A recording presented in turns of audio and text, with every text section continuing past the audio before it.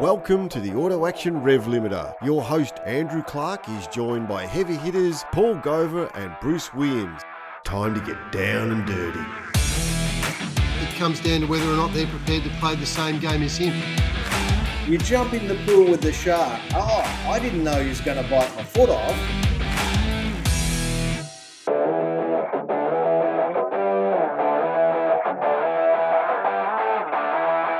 Hello and welcome back to the Auto Action RevLimiter. In this week's show, we're going to look at supercars, F1, ARG, and we're going to roll out a little bit of a rumour file and see what sort of things we can speculate on. I'm going to make the bold claim now that we are the number one Australian motorsport podcast according to Chartable because we're the number one sports news podcast. Well, congratulations us. That's fantastic. Get some fireworks up, Nev. Oh, really? And of course, we're only there because this show's got a couple of great people for me to talk to, which is Bruce Williams and Paul Gover from Auto Action. So, Bruce, great to be sitting here again with you in the office. Thanks, Andrew, and g'day Paul and Nev in the booth. I was going to say, Paul's not in the office, he's online there, so hello. It's great to be here as usual. I've been spending a lot of time in front of the TV lately, and right now I'm wrangling my cats. Cats. As you do. There you go. And Nev's wrangling his hair by the look of it. So we've got the all-star cast here today. today. Doesn't look like Gover's been wrangling a shaver, a razor blade of recent times either, does it? No, a young, good-looking woman told me I look better with the beard. Yes, and the great thing about podcasts is that talking about how we all look is pretty crap. So let's move on and let's have a quick break. Each week, find out what the men behind the V8 News know and what the drivers and teams are going to do next. It's interviews and opinions on Inside Supercars. My predecessor, Roland Dane, did a very, very good job. We're no longer shareholders of the build business. Personally, I think a 500 in the build up to the 1,000 is a good thing. Tune in for more at sportradio.com.au or lock in the podcast on your iTunes or mobile device. Search Inside Supercars.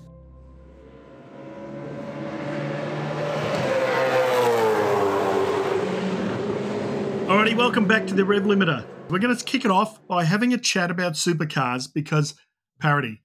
They keep talking about it. What are we going to do, Bruce? Parity, it's that filthy P word again. Listen, everybody's whinging a bit. Well, people are complaining about it. People are trying to make a story out of it. I suppose at the end of the day, there's doesn't appear to be much else to talk about apart from the driving standards and the rules of engagement. So parity's a big thing, when everybody's not sharing the races around, people have got to go and look for excuses. Isn't that right, Paulie? Absolutely. Excuses. They blame parity. I've had the odd excuse. The other thing is nobody wants to share the wins around. They all want to win all the races. Well, wins is like data, isn't it? No one wants to share it. That's right. The other thing is if you're not winning, the other bloke must be cheating. Isn't that how it works, Bruce? Oh, the parity's not right. But the biggest problem we've got at the moment is that the teams that are doing the two best teams that are doing the best job are obviously in Chevrolets. Yeah. So that automatically equates to the fact that there's some sort of a disparity between the Mustang and the Camaro, but maybe it's not there. There's obviously a little bit of fluff and bubble going on in the background with the engine mapping, which Andrew we're going to talk a little bit about. We are, yes. I suppose the main thing for me, all three of us have spent a lot of time, I would imagine, in the last week or two talking to different people about parity, and we've got the concept of sporting parity, which is what's actually coming out on the track, and technical parity, which is the input to it. We don't get to see much of the data. I mean, we see little bits of it sneaking out here and there, but we get to see the spreadsheets where people have mapped lap times and all that sort of stuff. There's clearly a sporting parity issue, but do you think there's a technical parity issue as well, PG? Yeah, I think there is. And you know why? For me, you look at the pit lane and you look at what the pecking order is, and yet you've got 888 in garage number one with a couple of Camaros. But then there are a whole lot of Mustang teams, lots of them. I think, is it 4 or 5 in a row from last year's Teams Championship? The next 4 teams, are they really that bad from last year to this year that they filled 2nd, 3rd, 4th, 5th in the Teams Championship and now they're P nowhere? So, yeah, there's something going on. Yeah, and we spoke about it briefly. We've spoken about it a couple of times. We've had it in the magazine. It's all about the way the power comes on when you put the accelerator. So they're not able to balance the car in the corners properly. They're cooking their rear tyres, blah, blah, blah. Yeah, and look, there's some chat that the Camaro has a straight line advantage in terminal speed. There's no indication, there's no evidence to show that at all. No. There's not even any indication that the car's in acceleration.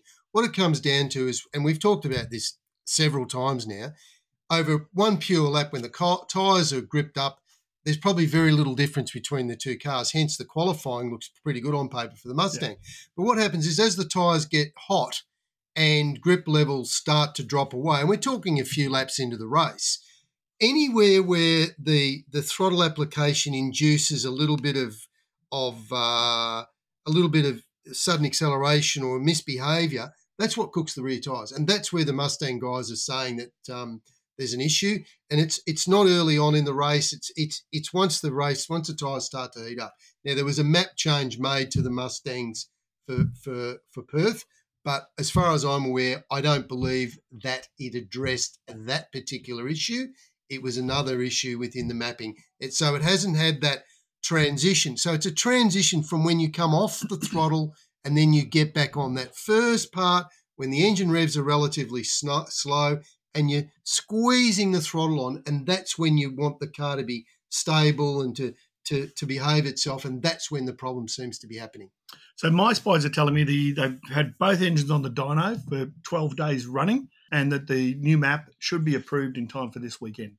Not guaranteed, but should be. Is there one map or two map? Because Barry was saying last week they were expecting some sort of change for the Camaro as well. It's not just the Ford. Yeah, I hear the Camaro one's less likely this weekend, but it probably will come at the same time just to keep everybody happy.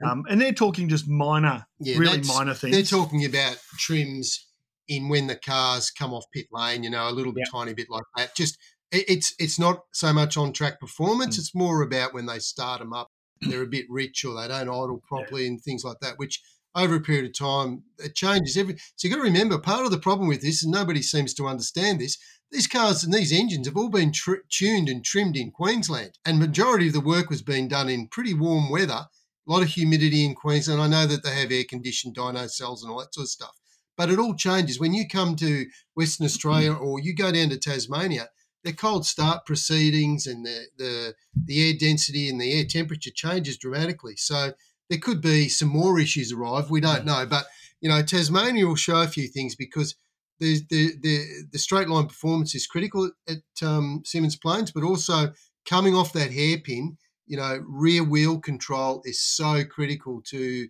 being able to drive off the corner.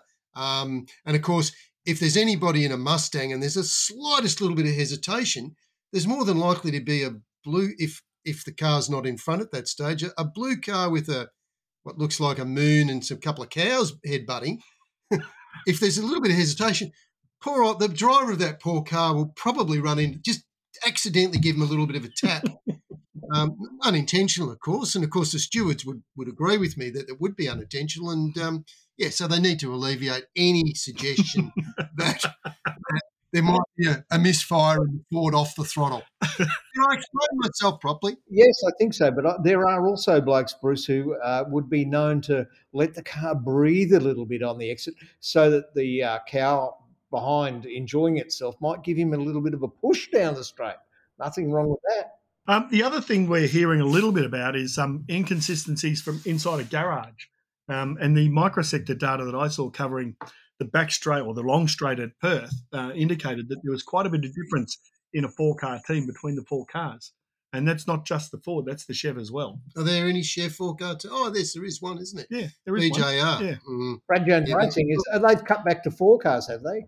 Normally when you turn up at a race meeting, they've got Super 2 cars and Super 3 cars. And it does look sometimes like Brad Jones Motors, doesn't it, Engines has been an issue. We hope that they're going to start rolling out the change that we need, and then we can stop talking about it, which is what we really want, isn't it? Yeah, we do. We do want to stop talking. One thing we would say, though, on the engine side of things is that the team seem to be very happy with the reliability of the engines. The durability of the engine seems to be great. Talking to Kenny Mack at KRE, the engines look really reliable. They're leaking down really well after races. So long-term, the engines, this tuning stuff, it wouldn't matter whether it was 17 Mustangs out there or 24 Mustangs out there racing. They all need a bit of a trim because every one of them's, they all say they're the same, but they're all slightly different. So, you're going to be trimming and tuning them forever. eventually at some stage, somebody's going to have to say, that's it, no more, go away and race. We've spoken a little bit about the chassis and trying to get them more crash-proof and a few other things. I mean, we're hearing there are some changes being tested and running on the front and rear gussets. They've also been testing on. What's a gusset? Where is it? How does it work? Well, Bruce said it's the bit in the middle of the pantyhose. Great minds think alike, but in this case, can you actually narrow it down a bit? Because we're not a visual. Where two bars intersect, it's somewhere between 90 or 45 degrees or even a greater angle. It's like a little brace that wraps itself around the two bars and joins them up. And it's effectively a brace. It triangulates in a very narrow area and just gives it a bit of strength. Yep. There was also some talk about them fitting a sleeve over some vulnerable areas. But look, I'd like to find out how they're going to test their gussets to see if they're working. Is someone going to go and headbutt the concrete at Symmons Plains to validate their updates or not? It's always possible. Muffler tips, cutting tyres, under tray strength and body panel brackets, I believe, have also been on the radar for looking at. So exhaust tips have been cutting tyres for a long time. So these engineers that get paid six-figure salaries to make the cars go faster, which some of the teams are not, they've now managed to divert them across to things so insightful as exhaust tips. Yes, and of course, there's a simple way to stop the exhaust tips cutting the tyres down. Don't run into them with your wheel. Correct. Pretty straightforward. If you don't hit them, then there's very little chance you're going to get a puncture from one. Well, maybe they're not coping with the fact that the exhaust pipe's a little bit further forward on the car. Look. Don't make excuses for them. This is not Steiner supercars. You don't get a trophy just for turning up. All right, next. Really?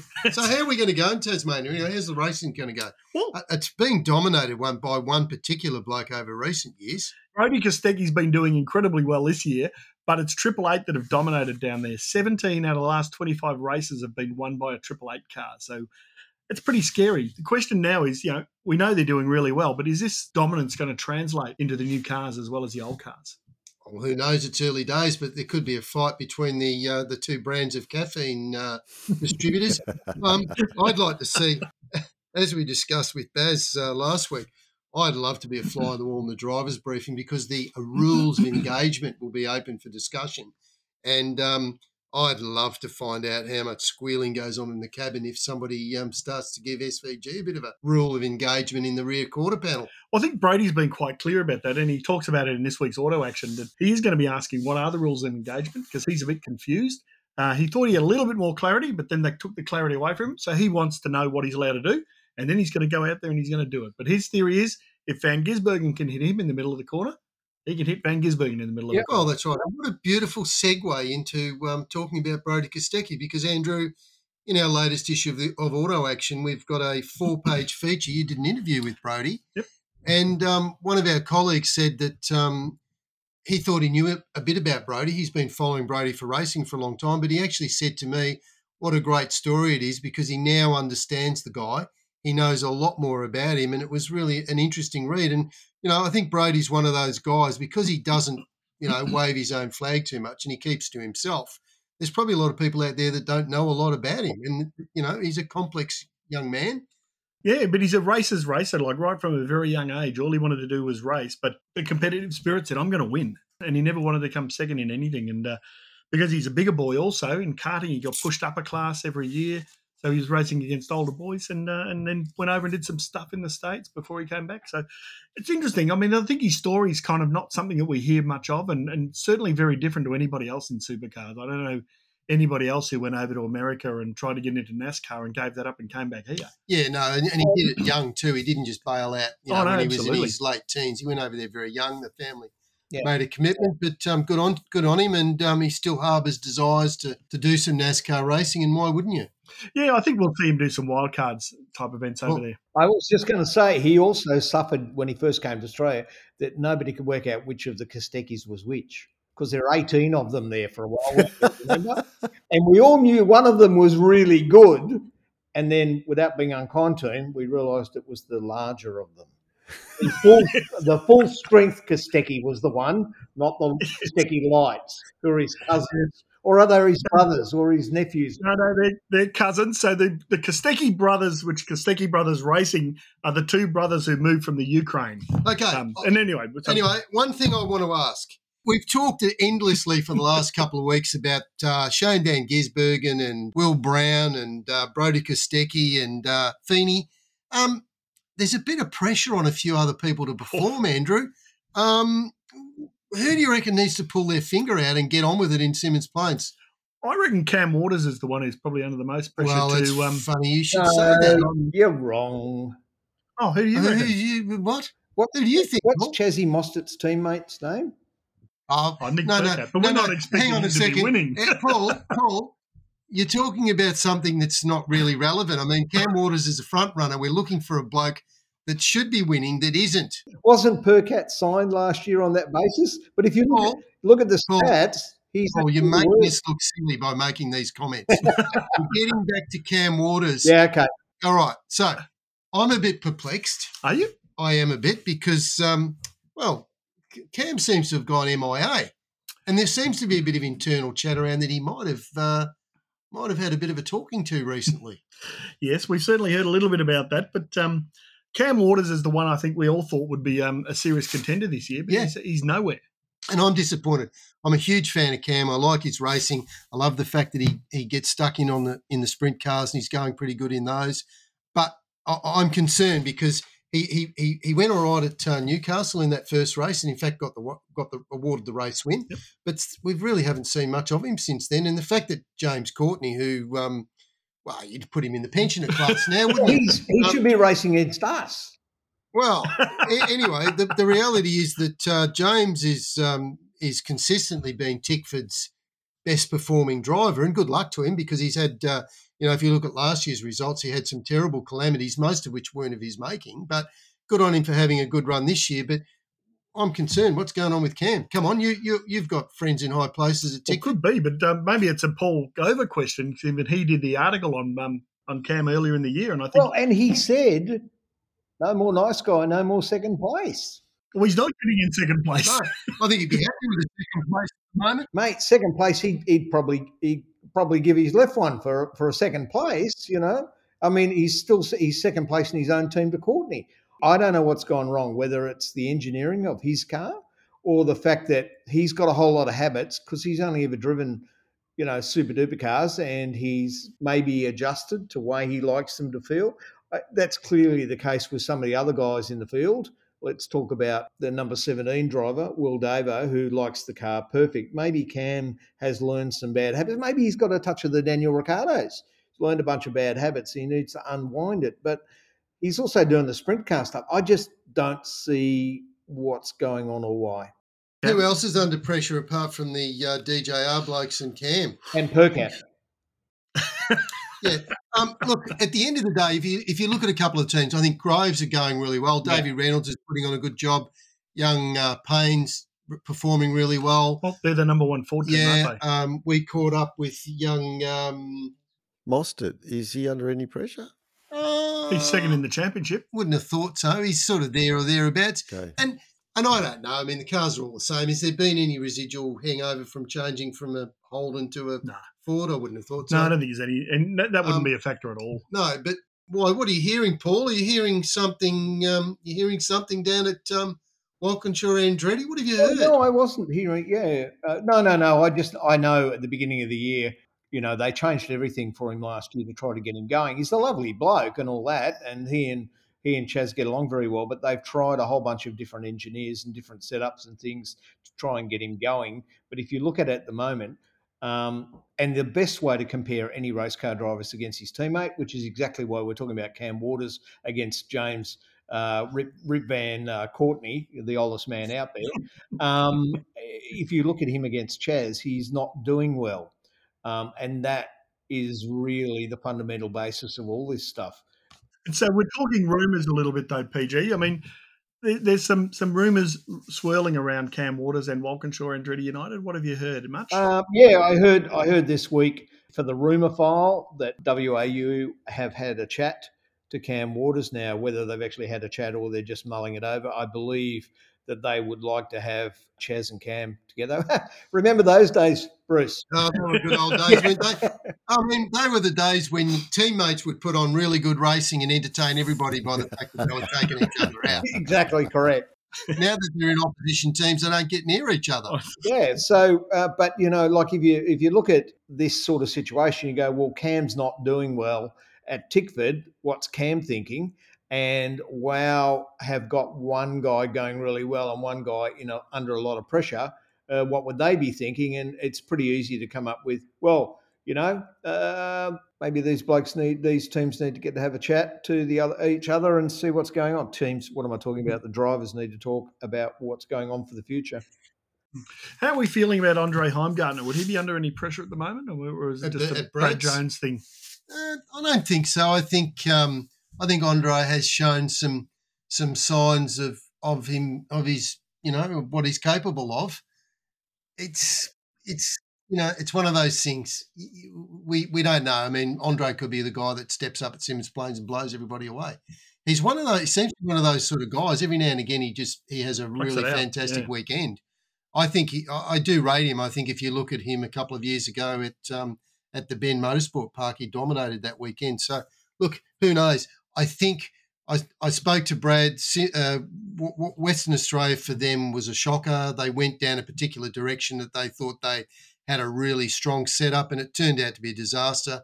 The first practice session, they were the 4 slowest cars, and I think they struggled to get back anywhere near the front from there. So, maybe if they rock up at Symmons Plains with a good setup, who knows? They might be thereabouts straight away. As I said, young Todd Hazelwood, we had a chat to him for the latest issue.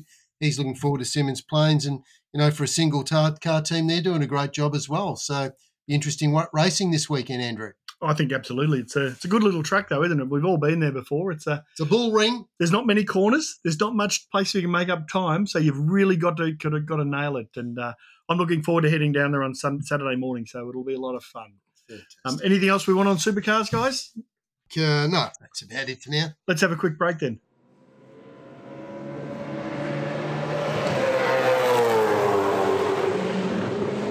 Okay, we're back. We just want to have a quick chat about the SpeedSeries. So they raced last weekend. It was on Stan. Not many people got to see it. What did we think of the racing there, guys? We've got all their classes were running, I think, for the first time this year.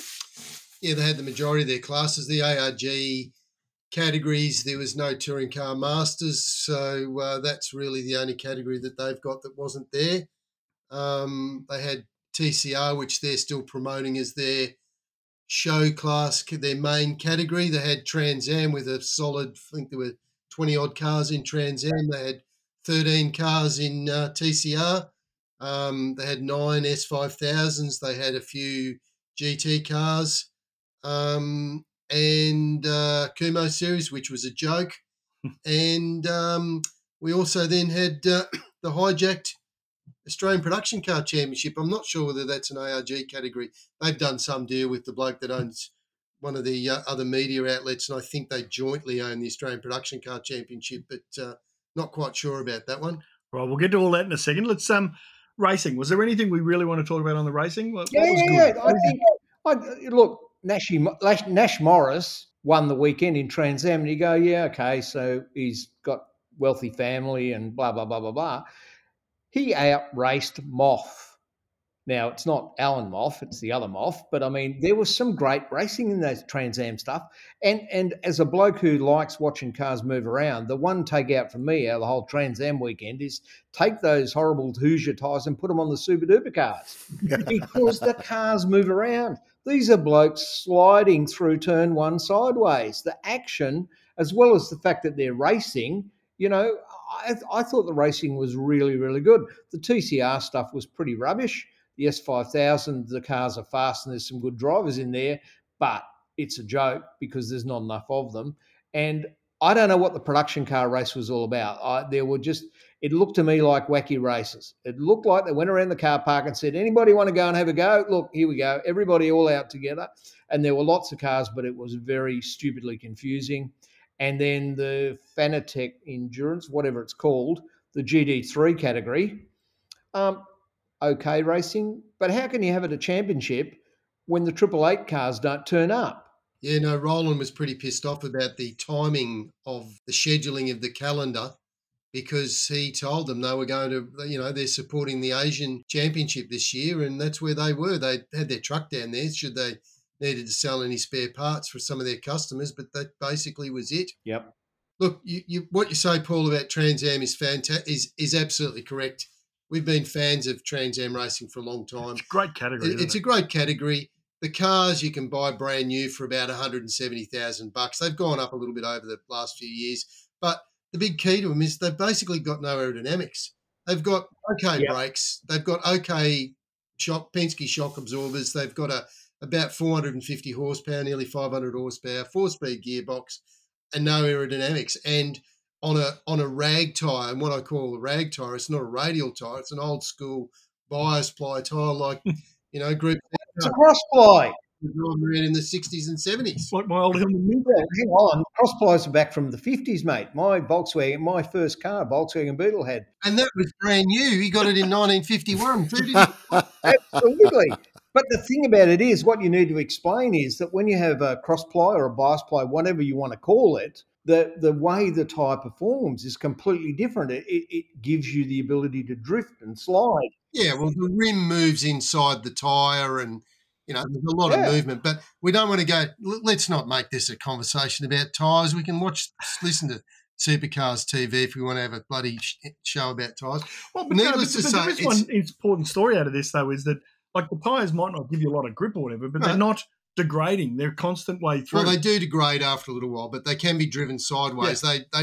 They don't destroy themselves like a radial would be. I mean, a radial, if you drove it like that at Phillip Island in a supercar, it'd be all over in a couple of laps. Yeah. But, no, it is great racing. It's economical, it's affordable, and you've got guys like Nash and, Benny Grice and plenty of other young kids having it. Well, not that Benny's young, but he's a good young charger. Up against guys like Kelly and... Hang on, which Kelly? They're about 40. They're as bad as the Kostekis. You mean Owen Kelly, the one from Tasmania, not Rick or Chaz or any of the other ones. I never got a chance to get the Kelly's name out before you interjected. But, yeah, Owen Kelly, another bloke who incidentally did do quite a lot of racing in America in the lower divisions of NASCAR. Yep. Spent some time in supercars. Has been a pretty handy driver. And he's been racing pretty hard he's been one of the front runners in Trans Am. So Nash did a pretty good job. He's been on the cusp for a while, so it's good that he actually, got out of his old man shadows and won on his own merit. It was good. It was good racing. Moff's still having a crack, so what more can you ask for? Absolutely not. But I think, like a lot of other people do, that ARG need to recognise the fact that if they want their categories to be, or their show to be successful, they're going to have to start pushing Trans Am a bit more, because I think the other things are they're not delivering them the sort of interest that they should be. Is there too much reliance for the TCR of this World Cup that's coming out later in the year, and they think that's going to be the saviour? Who cares? It'll be dead. It'll be dead before then, the way it's going. If they think that's going to be the saviour, then they're going to be sadly mistaken, because I'd be surprised if many cars come out here. They've done some really weird things. I don't know who the decisions makers are down at ARG these days, but they recently sacked their media guy, Grant Rowley. And did a good job. And Grant did a great job here. I don't know. I don't think he was expensive or whatever. He did a great job. We were always bombarded by media reports and media updates after every race and all the rest of the stuff. Nowadays, you had to go scratching around on their website to try and find out what was going on if you didn't have Stan to watch it. And to be quite honest, the whole thing's pretty disappointing now. So do you think it's in trouble? I'm not sure. I'm a bit concerned that they've put all their eggs in the basket of relying on Motorsport Australia to promote their events, and they don't seem to be doing a very good job of that. Oh, hang on. I did hear some radio ads on 3AW last week down in Melbourne. Oh, cool. Because 3AW is a notoriously big supporter of motorsport. I was about to say that, and not only that, most of them are at home in their rocking chairs with a cup of tea, and I know because you know what I mean. If you're going to do that sort of stuff, I'd give them some feedback. There appeared to be nobody there, so I hope they didn't spend too much money on advertising because it didn't work. So now I'm going to step up with a little bit of a whack. It's early in the show, I know, but I'm going to hijack this section because we're in the ARG Speed Series blah, blah, blah section. So Paul touched on it before about the Australian Production Car Championship. Now, the Australian Production Car Championship is one of the few categories in Australian motorsport that actually has an official Australian Motorsport Australia Championship status. It's been around for decades. It started officially in the late 80s, and it's been a category that's been somewhat based on production cars. So things like Evos and Subarus and BMWs and Mercedes-Benz and all that sort of thing have been important cars in the categories. Back in the 90s, you had Commodores and Falcons and and Toyota Corollas with me. yeah, And Suzuki Swift with me. And Paul Gove is actually an Australian production car champion, Is he? believe it or not, for the under 2 litre class. There you go. I remember I used to sit there and listen to him tell me all about how he beat 3 other people in the races. Anyway, I digress. But it was a crackingly good class, though, wasn't And of course, it's all a bit confusing because you've got a New South Wales Championship, which run to slightly different regulations. You've got the Australian Championship, and you've got the Bathurst 6 Hour, which is an ARG owned product. So somehow or other, Motorsport Australia has allowed an iconic standalone championship to be hijacked by an organisation that wants to push forward on a category called GT4. So they're not even, the GT4 cars aren't even racing to their own regulations because they've fitted semi-slick tyres on, the same tyres as the production cars race on, and put them out in the field. So there were 5 or 6 GT4 cars on the weekend, and they were basically between roughly a couple of seconds a lap faster than the best performing production car of the Sherrans. And Sherrans have been one of the mainstays of production car racing in this country for many years, and supported it and done really well, blah, blah, blah. But, they're finishing 5th and 6th on the track, and basically the coverage that they got on TV was a non-event. So I want to understand how Motorsport Australia have done this, allowed this to happen. And I can tell you I've had some really interesting feedback from people who have been invested in production car racing for a long time, and they have got the shits. Sorry, Sterlo, I used the word shits, but they've got the shits. But we were told last year, weren't we, that GT4 is the future for production car racing. So you're not so convinced? Well, I think GT4 is a great category, but, should it replace production cars? Clearly, could. No. Well, I still think there's a place for production car racing. Yeah. Admittedly, the top of the class, the top of the tree in production car racing is expensive, and they may be too heavily modified in some ways. But GT4, there's less GT4 cars racing now than what there was 4 years ago. What's gone wrong? And I know that there's a media outlet in Northern Australia who that bloke Roland Dane has something to do with. And, of course, Roland's pushing GT4, and I got sucked into supporting it as well. But I'm pretty disappointed by this. I mean, these Australian production car blokes are basically running around getting flogged by some people who've decided it's a good thing to get involved in. And, they're just making them look stupid, and it's not right. Well, there you go. You got anything you'd like to add, Paul? Yeah, I was going to say, Paul, what have you got to say? Well, from my point of view, it's called GT4. It's the next step down from GT3. Shouldn't they be racing with the GT3 cars like they have been? Why have they stuck them in with the production cars?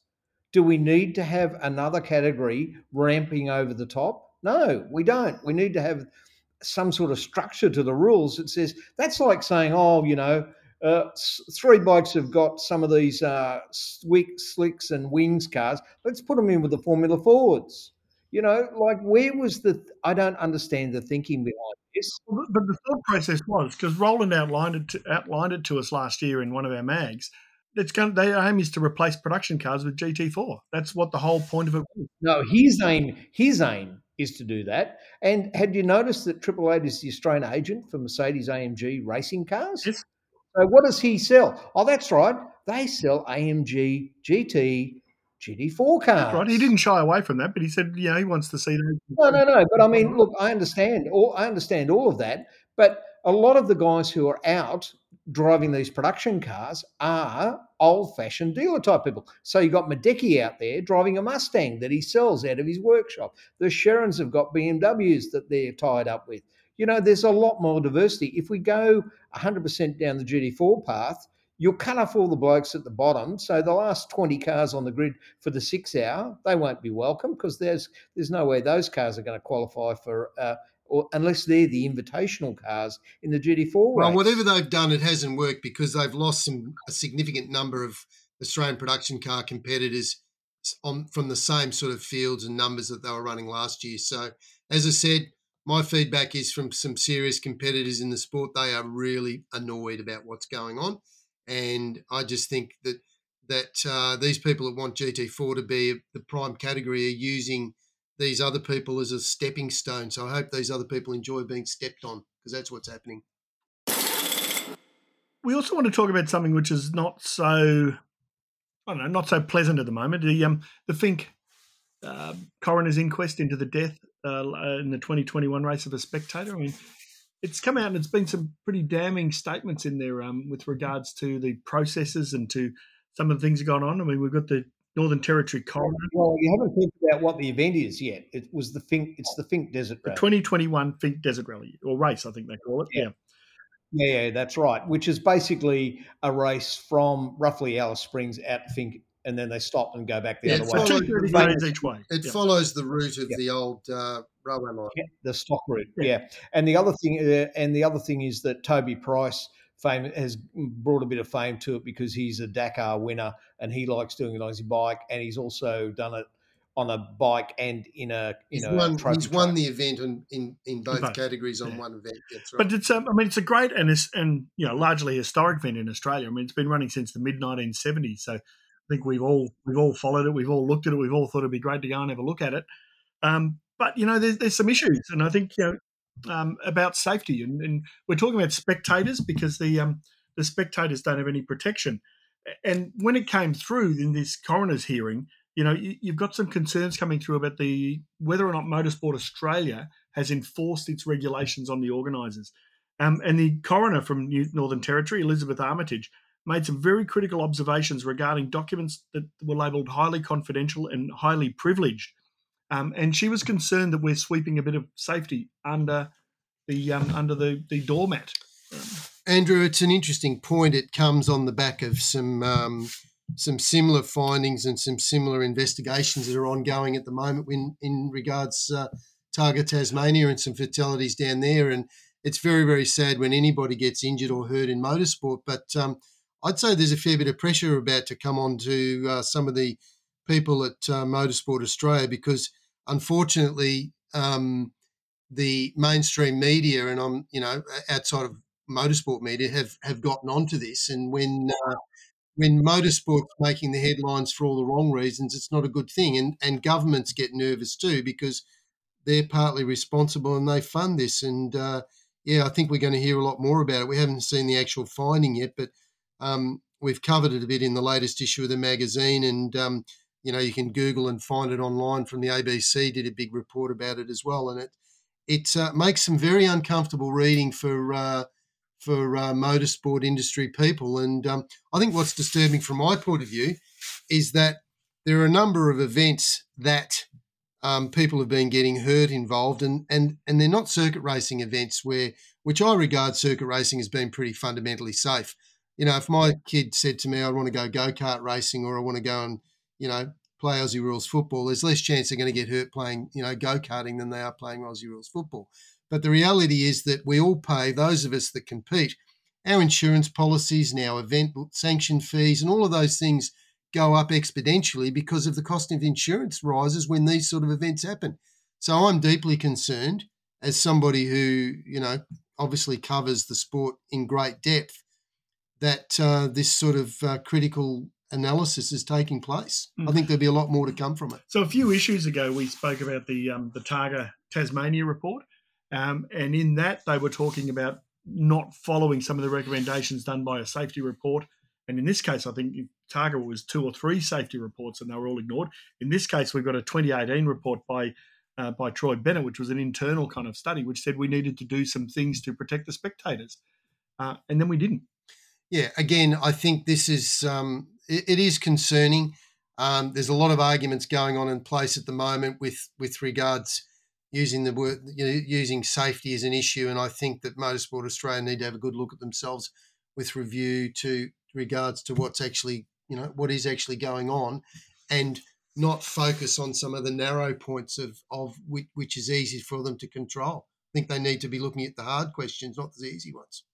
Yeah, I think this is one going to blow up. Well, not blow up. It's going to keep bubbling away, and it's going to come to the surface. I mean, there are, as you said, serious issues around safety that we have to address. Not just because of insurance, obviously, but because people are getting hurt and killed. And Absolutely, I think it's a factor that needs to be brought out to attention. And just stopping cars running at Fink is not going to solve the problem, is it? No. We can look elsewhere. All it'll do is delay the inevitable. You know what I mean? And the problem they have with the Fink is that the course goes on for a long way, and spectators want to go, if there's no actual control. And I know this because my history in rallying goes back a very long way. They need to have more control over who the people are and where they are. Now, I have not been to Fink, but I know that there'd be all sorts of problems limiting access and stuff, particularly with locals who are just going to jump on a quad bike or some sort of dirt bike and ride out there. But this was a place, as I understand it, where there was some discussion about, gee, is that an appropriate place to be? Yeah, and let's not forget too, I think some of the responsibility on this sort of things unfortunately does fall on people. As a spectator, you need to be mindful about where it is that you place yourself. Mm-hmm. Absolutely. And that's one of the issues. I think when people get hurt in cars and killed in cars, that's a different story. But obviously when it comes to spectators, people people have to take some responsibility for themselves because motor racing... They also need to be educated though, Bruce. That's the other thing. Understand what can go wrong, where and why. That's the problem. Some of these cars, this particular vehicle was a trophy truck. It would have been travelling at really high speed. It hit a big bump. The rear axle broke, and the driver lost control. And I can only imagine how sad and upset he was, and his navigator would be as a result of this. But people don't understand. If I go and watch some motor racing somewhere, it's always in the back of my mind that, okay, he's going that direction, but if something goes wrong, he turns hard left, where's he going to go? So you always got to be mindful of what happens, and it's a tragedy that I don't want to talk about. But we have to. No, it is. But unfortunately, I think something has to happen. So I think we'll be keeping a bit of attention, a bit of a spotlight on this in Auto Action, and we'll see where we get to. And just for Nev's sake, we're going to have another break. All righty, we're back now. Let's go through. We've got two previews that we want to do because we've actually done our Supercars preview out of sequence. So my run sheet's thrown out the window. Well, not really a run sheet because it's done on an iPad these days. But anyway, it's gone. Formula One, the Emilia Romagna. My favourite track. It's a great track, isn't it? It's Imola. The very first Grand Prix I went to, obviously a Formula One race, 1982, I think it was. Last race for Gilles Villeneuve. Oh, okay.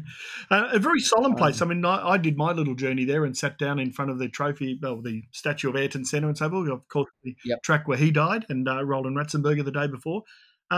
It's a good little track, and it's back on the schedule, and it came back in the post-COVID. So we've had... During COVID, it came back. Yeah, during COVID. We had 2 Max Verstappen wins. Yep, Andrew, it is a great track. It's one of the last, how you would say, natural racetracks. It's an historic track. Tilke and his mates haven't had anything to do with it. It's changed a little bit since it, and, there's some new chicanes being brought in and whatever, but it's still an amazing place. And what's incredible about it, it is in the middle of a town. Yeah. And you often see people sitting on the roofs of their houses watching it, or out on their back balconies. There's houses in the middle of it. It is, and it's such a beaut. To me, it evokes all of those emotions of Formula One. Yeah. And it still has the capability of putting on good racing. And we saw some races there that were wet. And, this was famously, I think, where the wheels started to fall off for Ferrari last year. It's one of my favourite Grand Prix of the year, and really looking forward to it. Absolutely. So last year, Max Verstappen won from pole. Sergio Perez was second, and Lando Norris was third. What chance Lando Norris finishing third this year, boys? None. Not unless there's a very, very substantial crash in the first corner. Of course, this is the famous place where the former Mercedes driver and the to-be replaced Mercedes driver had a massive coming together at turn 1 on the run down there I think it was after one of the restarts after the safety cars when Russell tried to go around the outside of Bottas. Well, there was a bit of a misunderstanding. They were both going for the same bit of tarmac at the same time, but it is a. Well, it's because they were going for the same seat at the same time. Yes. Well, anyway, it was a big crash. They survived it. I mean, it's testimony to the cars these days. I mean, when the Senna's death and Ratzenberger. Roland Ratzenberger were all killed on the same weekend. It was also the same weekend that Senna's protege, Rubens Barrichello had one of the biggest crashes I've ever seen. And he came down towards the pit entry and somehow managed to have a barrel roll end for end over end on the top of the tyre barrier between the Armco and a big sign. And everybody at that time thought that was the tragedy. But he got out of that, and then we had that terrible incident. But look, it's testimony now to how safe those cars are. It's one of those tracks. It's a bit like Monaco. The F1 cars have almost outgrown the track, but it still provides fantastic racing, and it should be good. It's got a great history. So, podium, Paul, what are we going to see? Well, I don't think we need to talk about the podium anymore. We just need to talk about third place. Who's coming third? Yeah. Yeah, who's coming third? Basically. Max then Sergio, or Sergio then Max? Look, Max has had his wake-up call. Sergio's had his chance, and now he's been put back in his box, and he's going to stay there. So I think one of them, history says this year, one of them will have a bad qualifying run. So maybe Sergio's only third, and maybe our mate Alonso gets into second. But remember, it's Imola. It's not far from Ferrari. It's one of their home races. Well, I've got you down for Max, Fernando, Sergio. No, I think I'll go Max, Leclerc, Alonso. Oof, bold move. Come, PJ. Bruce, who have you got? I keep wishing that a Ferrari is going to come good at some stage. I don't know why. I'm being delusional. I reckon that one of those Alpines is not far off from stumbling onto a podium. So I'm thinking it could be a Max, Alonso, and maybe Ocon or Gasly. I like Ocon. I think that's we're just throwing. We're just spitballing what we want, isn't it? Well, we're just throwing balls in the air and seeing where they land. I'm not brave. I'm going Max, Sergio, Lewis Hamilton. There you go. Lewis Hamilton. That's the bravest call of the year. You think so? Oh, man. I forget about the Mercedes. The world's greatest upgrade's coming. Oh, is it? Yeah. Really? What are they doing? What are they doing to him? Has he got a new tattoo? Or are you talking about the car? Because it'll need to be the world's greatest upgrade. Oh no, this is where they throw away the zero pods. Listen, my man Lewis has made a very interesting comment, and that is that Mercedes don't think the car's that bad, and they're not going to throw a lot of baby out with a little bit of bathwater. They're just going to tinker with it because they don't think it's that bad. No. They just need to tweak it. Well, so who knows? Isn't that what they're saying down in the Tickford garage? Yeah, something like that. Supercars, just quickly give me a podium for the supercars. It's hard with podiums because there are 3 races, but as I say, we did preview the supercars earlier, so tell me who you think are the 3 main men. Hang on, 3 podiums, so we could throw in 9 people and basically get it right. You could, but I cannot. Let's go just the top 3 of the round. Let's go old-fashioned and go back to round points, yeah? Yep. Yes. Go on, Bruce, you go first. You got to go last time, so you can go first. Well, I'm thinking that I think David Reynolds is going to go all right this weekend. I think Cam Walters is going to go all right this weekend. And I'm thinking that my podium could be a Cam Waters in there somewhere. Which spot? 1, 2, or 3? I'm not going to give you one. No, just podium. Oh, just the podium. Okay, so Cam CW? Waters, I don't think Cam can be down for that long. I think that Brodie's on a mission, and I think Shane is in the fight. So that's what I'm thinking. PG? Shane, Davey Reynolds, because I think they're going to be the best Ford team again this weekend. And I'm going to go for Feeney because I think he's actually on a bit of a roll at the moment. Yep. And if they get the car right for Shane, they'll get it right for him too. No worries. Well, I can't ignore history. It's 888 track. It's SVG followed by Brock Feeney with Cam Waters on a recovery run. So that's my little podium for you. We're running out of time. Do we want to talk about NASCAR in North Wilkesboro because it's not actually a championship round? No, it's the All-Star. The Ross Chastain Cup. The Ross Chastain Cup. It's the $1 million a win All-Stars race, which is it's a non-championship race. It's an interesting race because basically if you've won a race in the last couple of years, if you're a former champion, you get a start. Even the fans get to choose who the last bloke is. That well, it's a bit Formula E, isn't it? No, it's not Formula. It provides pretty interesting racing because with a lap to go, if you're any chance of the win, you're fighting for $1 million. So it's winner take all. But I wouldn't want to be Ross Chastain with a chance to win and have a Hendricks car behind me because Rick's basically told his blokes to go out and get him. I think it's great. I think that's great. You know, it's a bit like Collingwood in your precious AFL. Who do you barrack for? Whoever's playing Collingwood. Who are you barrack for in NASCAR? Anybody but Chastain. I'm going for him. I like him. I'm quite happy. So with so many races, I mean, it's one of those things where Chastain's sort of he's hit plenty of people and they've all got long memories. And the interesting thing about it is that none of them seem to be concerned with take a prisoner as halfway through the weekend. But yeah, Hendricks came out and said he's got a lot of enemies now, and it's hard to win a championship when you've got a lot of paybacks out there. So. What was the Owen Kelly quoted Jack Hewitt on the weekend, who's a famous sprint car bloke, who famously said, "They don't remember if you don't punch them." Plenty of people will remember Ross Chastain then, won't they? Absolutely. Yes. Anyway, the NASCAR is very entertaining at the moment, I think, especially with the off-track stuff as much as the on-track. So that kind of wraps it up for us a little bit here. Bruce, just quickly, this week's Auto Action, we've touched on a little bit. We've got Brody Kostecki, we've got Fink. What else have we got? We've got a nice feature on Nathan Hearn. And speaking about Trans Am, Nathan has been won the series the last couple of years, and he's got a deal to race in America. So we've done a nice feature on what he's up. But he's not good enough to run supercars, is he? No, apparently he's not. No, that's not good enough. But he's in Chicago, and he's doing a really good job over there. He's running at the front of the field, and so yeah, it's a nice little reminder that he's over there. We've got an Indy 500 preview. Obviously, your feature-length quizzitorial conversation with young Brody is good, and plus we've got heaps and heaps of national-level motorsport covered from everything from hill climbs and speedway and club racing, the whole lot, because Auto Action's been doing that for more than 50 years. We didn't just recently discover nationals racing. We've been doing it forever. So, it is one of the things that makes Auto Action special.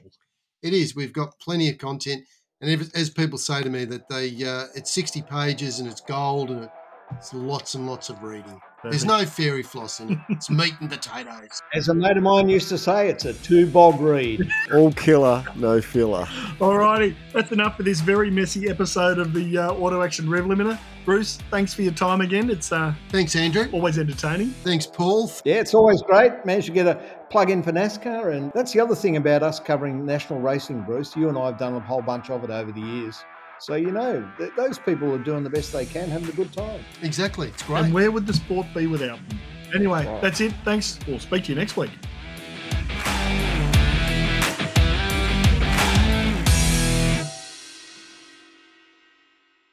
Each week, find out what the men behind the V8 News know and what the drivers and teams are going to do next. It's interviews and opinions on Inside Supercars. My predecessor, Roland Dane, did a very, very good job. We're no longer shareholders of the business. Personally, I think a 500 in the build-up to the 1,000 is a good thing. Tune in for more at sportradio.com.au or lock in the podcast on your iTunes or mobile device. Search Inside Supercars.